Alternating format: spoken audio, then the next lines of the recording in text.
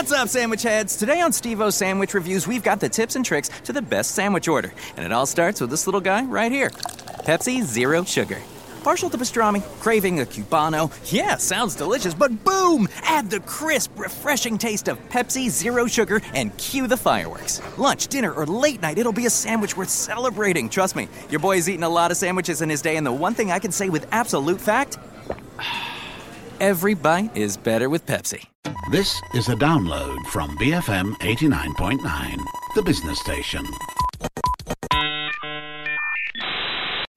The parallel explanation would be eating a Big Mac burger. Okay. All right. We watch the ads and the patty looks juicy. Yes. And it looks thick. And, you know, you're promised a Big Mac. And then you go to your local McDonald's and you order one and it tastes like cardboard. Right. And you eat it And anyway. you get disappointed. Yes, but you eat it anyway. Right, and then right. you go back for and more. you know it. Even before you opened it and found out it looked like cardboard. You kind of had it at the back of your mind. That's what it's going to be and like. it's not as pretty as it looked on television. Yeah. And, you know, the bread isn't as fluffy and there aren't sesame seeds on the bun, which was something the song promised.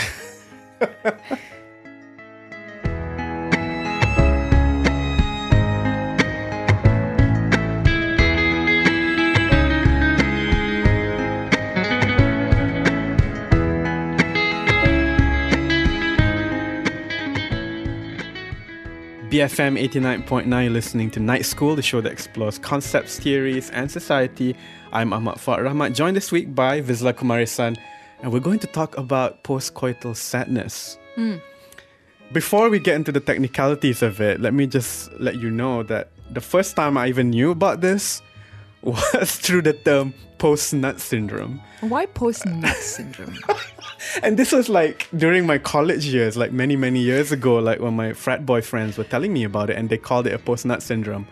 Obviously, it's not a clinical term there. I didn't know there was a whole body of research around this. But why post-nut? Well, nut is just a frat boy way of saying ejaculate. Right. Yeah. Okay. And this is something that they would talk about after a few beers and, when they're recounting moments, I guess. So tell us where to begin. Well, since we're on confessions. I don't think that was much of a confession, though. I actually, when I first heard about it, I thought it was something that only affected women. Huh. Because a lot of the things I was reading about it was very woman-directed and see. about making women feel like what they were going through was normal. Mm-hmm. So it was only very recently that I learned that men get it too. Mm-hmm. Yeah. And by sad, it's not just about the feeling. Some people actually report crying. Some people actually... Yeah, so it's not just about feeling. You can also start crying afterwards. So we're very familiar with the warm fuzzies. So the warm fuzzies is the postcoital euphoria, where we feel all cuddly and nice and positive and, you're radiant and glowing or whatever it is, and you feel good afterwards. And that's what we, for a long time, were thought to be normal. Right. Now, why would people end up sad after? It's hard to say why, I think. It probably has something to do with the chemicals in our bodies.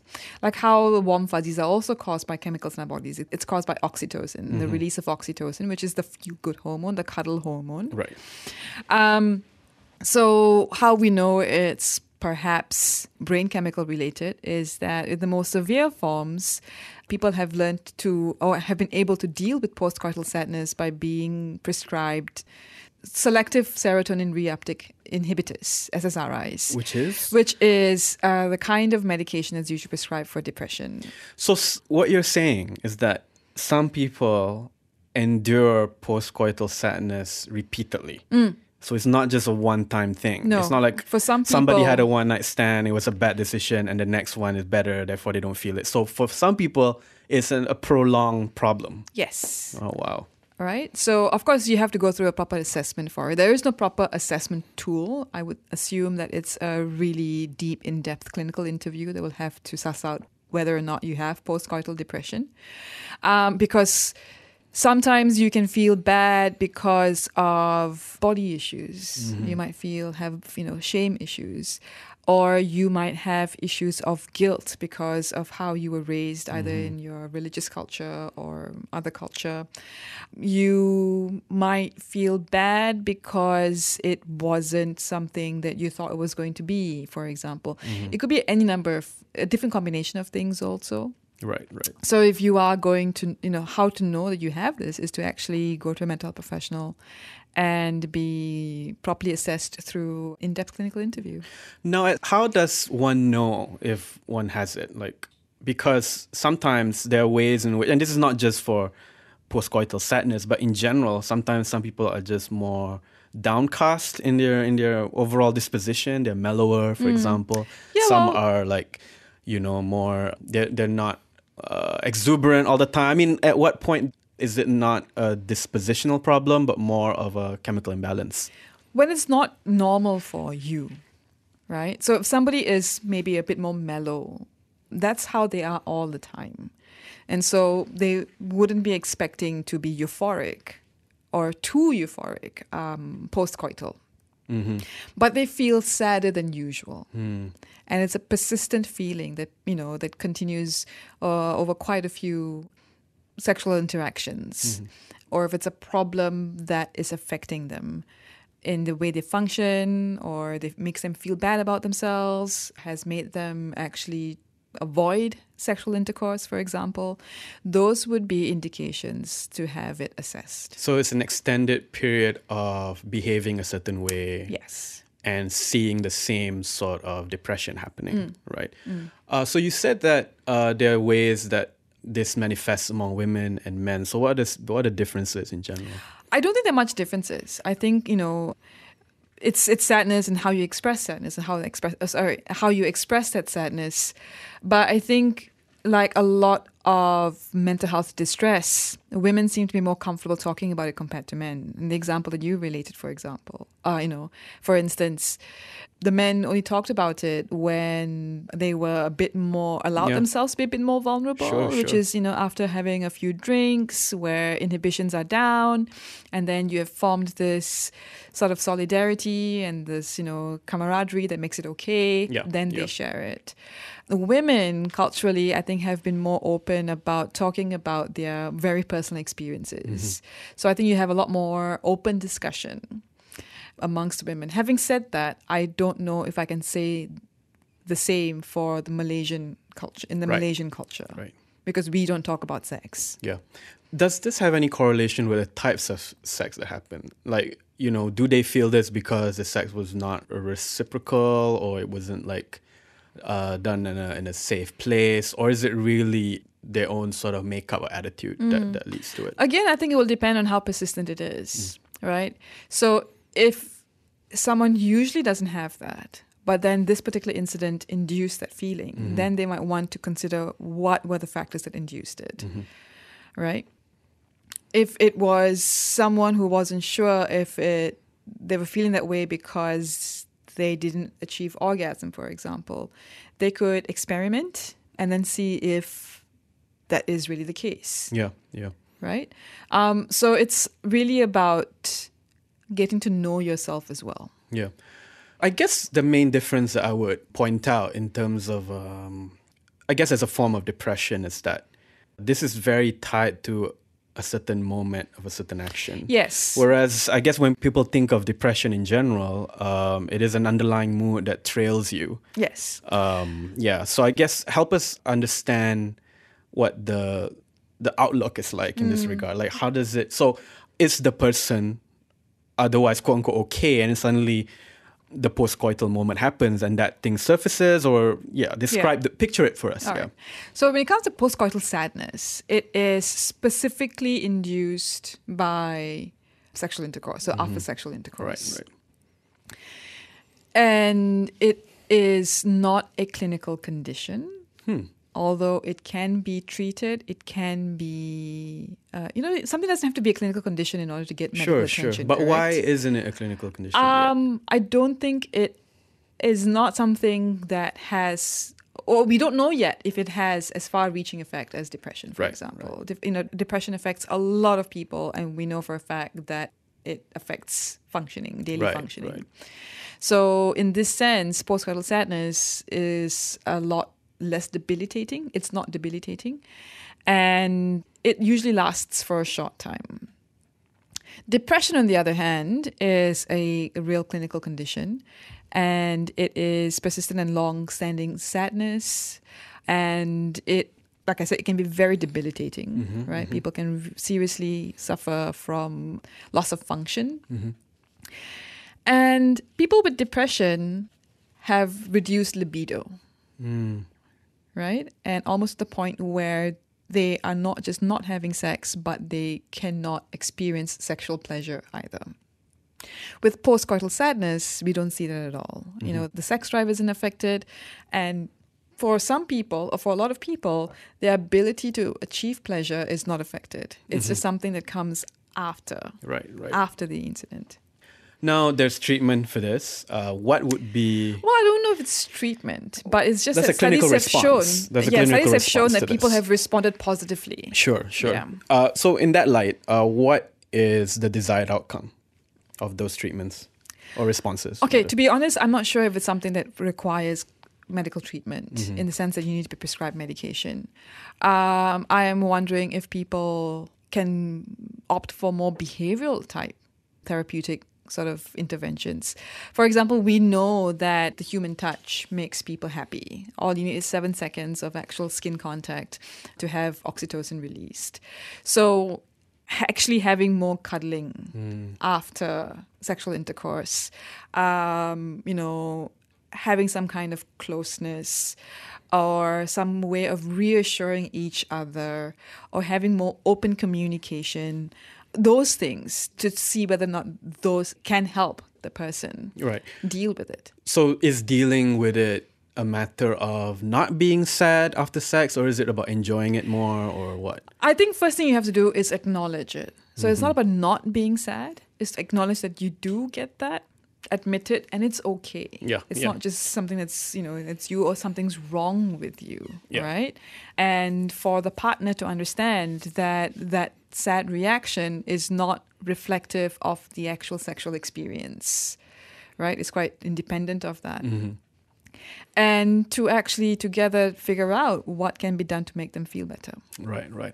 So just to be clear, this is a sense of feeling engulfed by sadness. It's not like mellow post-sex moods like in film noirs or anything like that, right?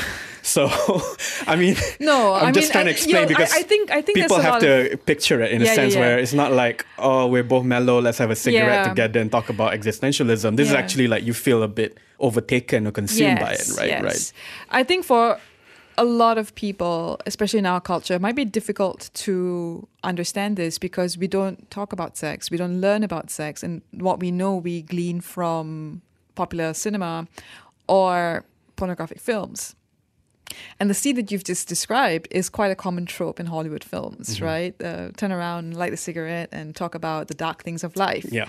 That's not what this refers to. That's not what postcoital sadness is, right? No, right. Those are people who are already experiencing existential crises before sexual intercourse. Right.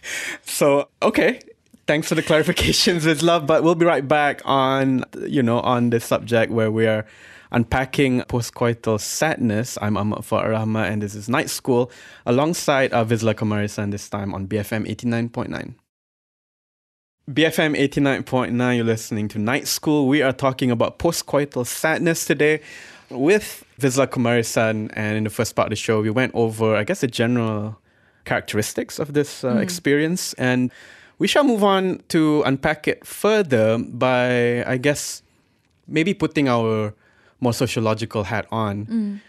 What would you say? I mean, sexual experiences are also socially constructed, right? With that comes the specific emotions that reflect that construction process. So from a feminist perspective or a social scientist perspective, what would be the parallel explanation? The parallel explanation would be eating a Big Mac burger. Okay. All right. we watch the ads and the patty looks juicy Yes. and it looks thick. And, you're promised a Big Mac. And then you go to your local McDonald's and you order one and it tastes like cardboard. Right.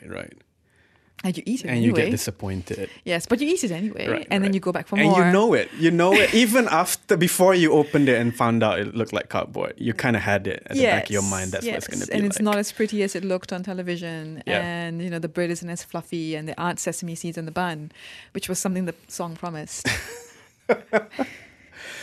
Right? So it's like that, right? For a lot of us, our experience of how we think sex is, or how sex should be, is framed by what we see in popular media. Yeah. And for many of us also in real life, it's quite far from that. Doesn't mean it's bad. It's Right, very right. different, right? It's messy. It's, there's a lot of negotiation that's involved and it's not as steamy as what we think it's going to be. Right. And it's a lot of mutual discovery also, It's a whole bunch of different things. And sometimes it's very frustrating because you don't know yet what works for you and the person you're with doesn't know how to Yeah. make it work for you. So it's going to take some time. Or it can be Yeah. a frustrating experience. It can be a negative experience. And of course, there are those situations where it becomes a really nasty experience as well. Yeah. So, a lot of this can determine how you feel afterwards about the sexual intercourse. Right. And it's about understanding what you're feeling and trying to develop a kind of curiosity about why you're feeling that way. Right.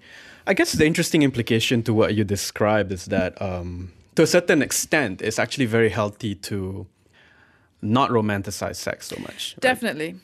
Yeah, because based on what you just described, a lot of the issues come around how it's so idealized. And that when we actually experience it, it's plastic and the buns aren't fluffy, right? So Cardboard. Not Yeah, cardboard, yeah. There's no sesame seeds.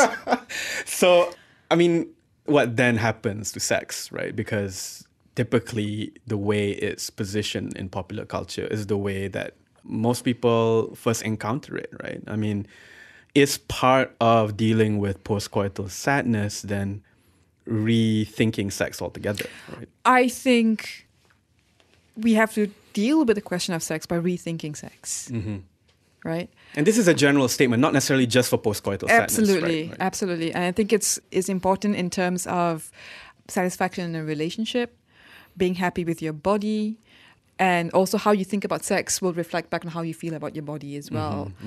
Your relationship with food, your relationship with media, everything, will be challenged and changed if you start rethinking sex. And I guess it's a question of having fun, I guess. I mean, because part of the reason why postcoital sadness is of interest to people who, not even from a clinical side of things, is that it paints the opposite picture of what, I guess, popular culture peddles, right? That rather than enjoyment, Yeah. right, you get...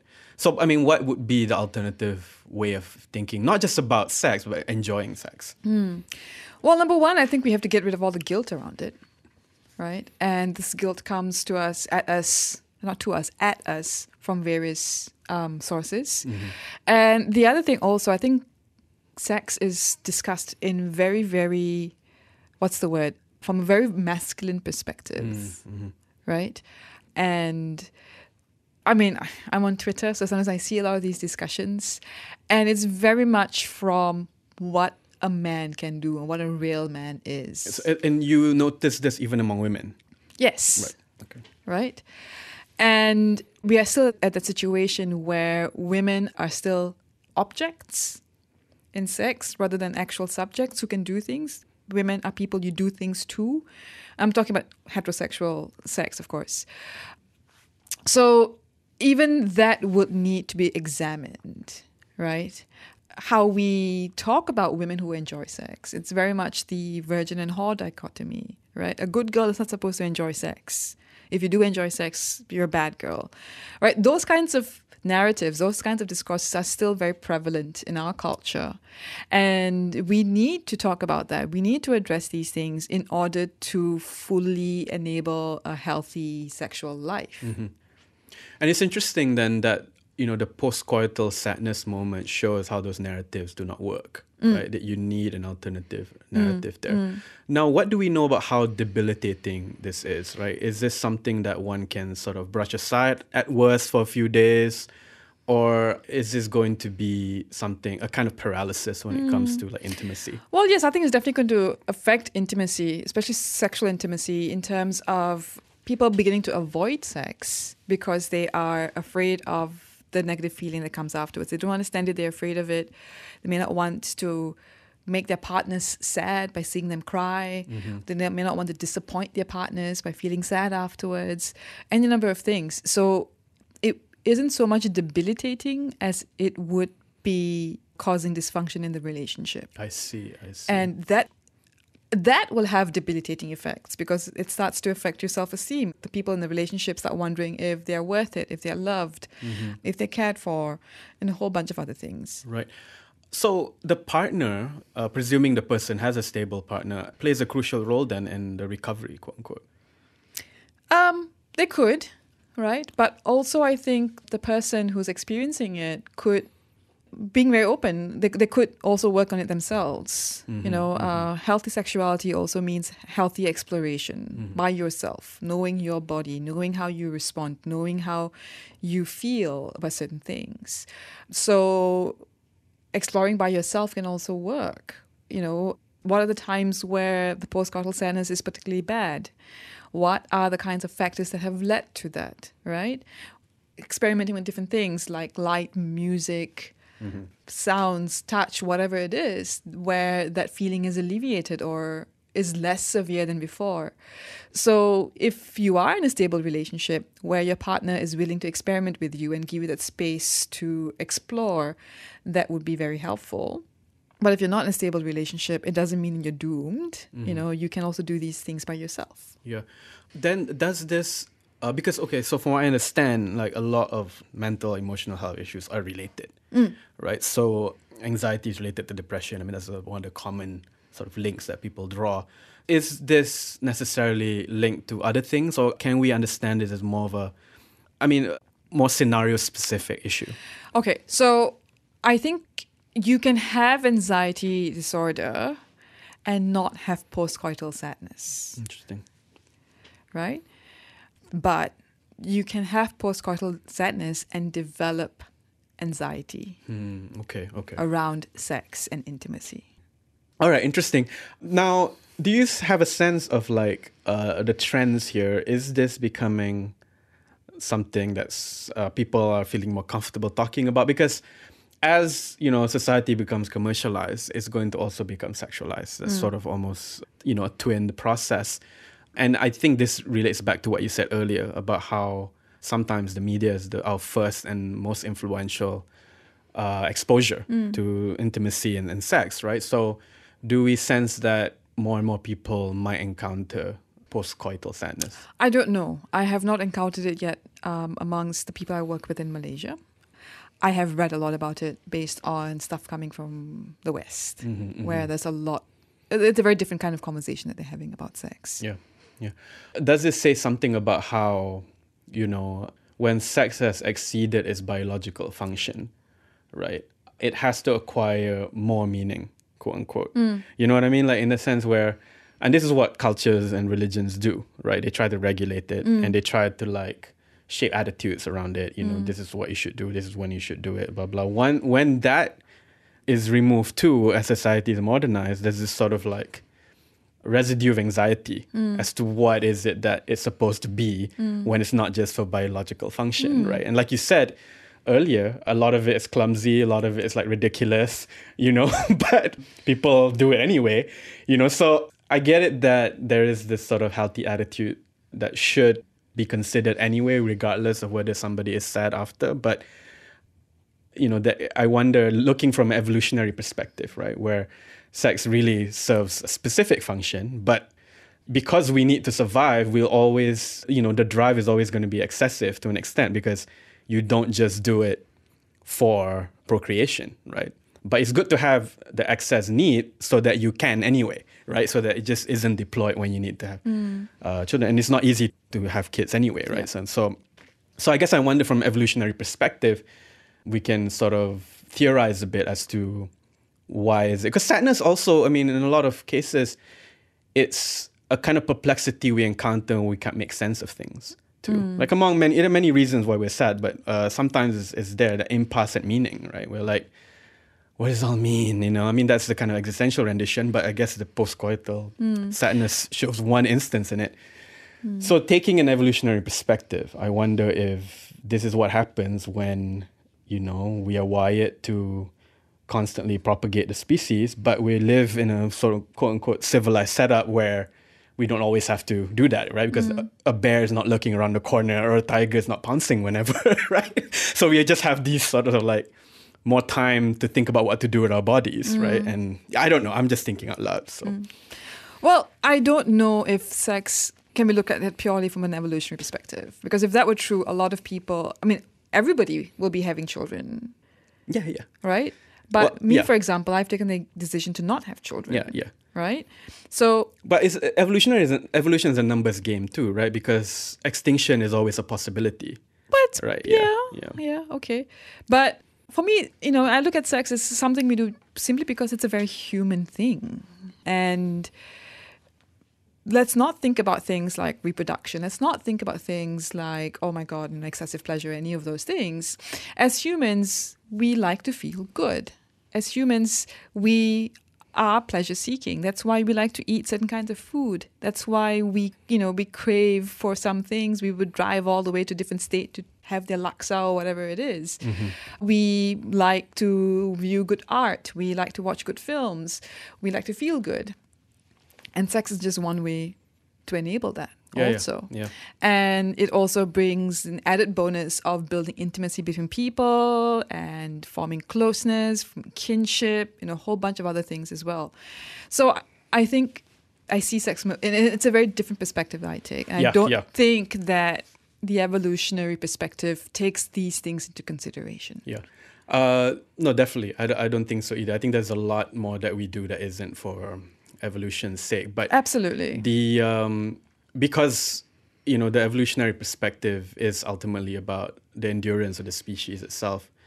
Sex plays a specific role. This is a question of like, given that we're socialized to not do that as often, we have these choices, and we have means of subsisting without being hunter-gatherers anymore. Like, we just have more. The question of the body becomes excessive in a sense. Not just when it comes to sex, but like how to appear, what to do with it, what exercise. The body becomes like superfluous, right, in a sense. So I don't know. But I think we also need to challenge the evolutionary perspective. No, I agree. I think it's limiting. It was just I was just imposing a perspective there, and conundrum. like how that would answer sadness.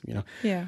In any case, evolution aside and speculations aside, a lot of your examples appear to reference the feminine standpoint when it comes to this, right? When you talk about shame and guilt and the way culture conditions. I don't think it's just feminine. I grant you that. I mean, just to say, I'm not saying that all women feel that. I'm not saying that, but all things considered, the burden of carrying certain virtues appear to be directed to women more than men, for example. I mean, what would you advise men who can't make sense of the sadness? Is there like a specific, especially because, like you said, by default, we tend to think of sex from a masculine perspective, right?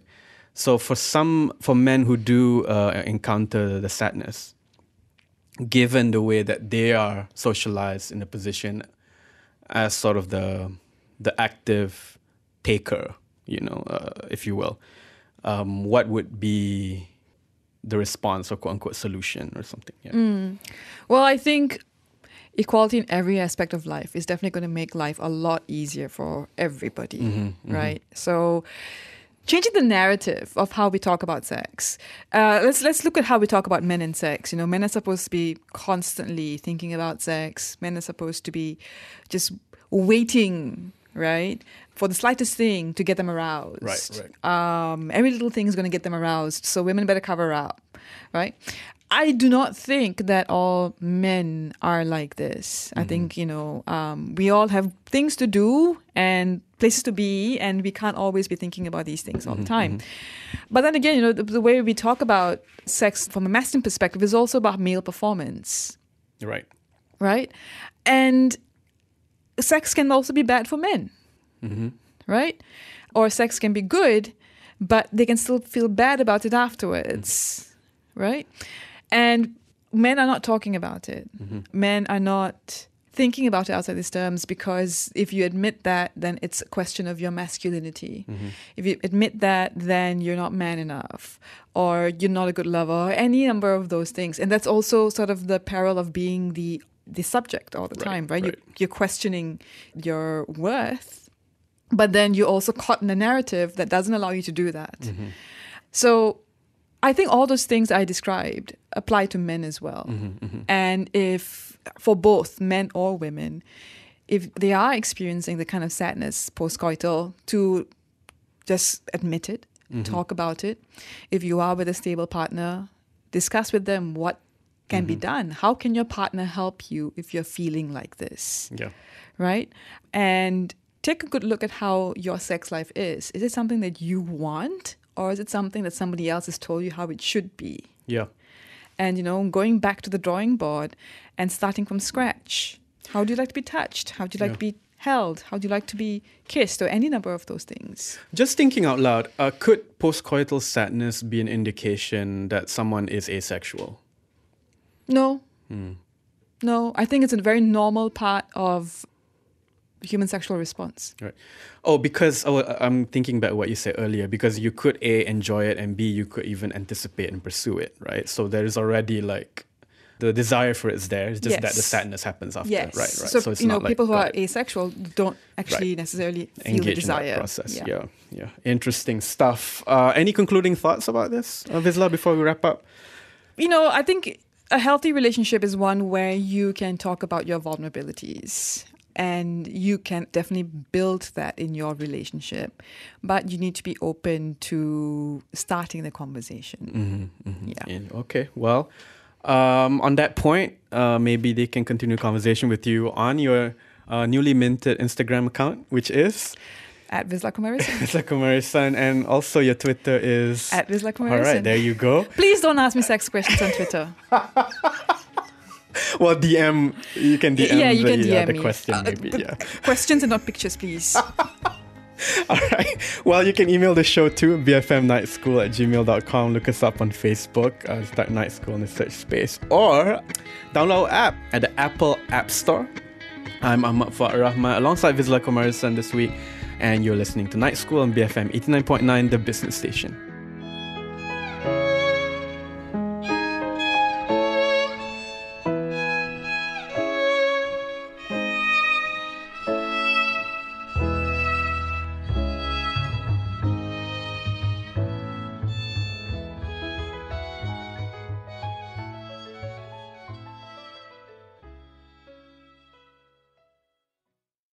Thank you for listening to this podcast.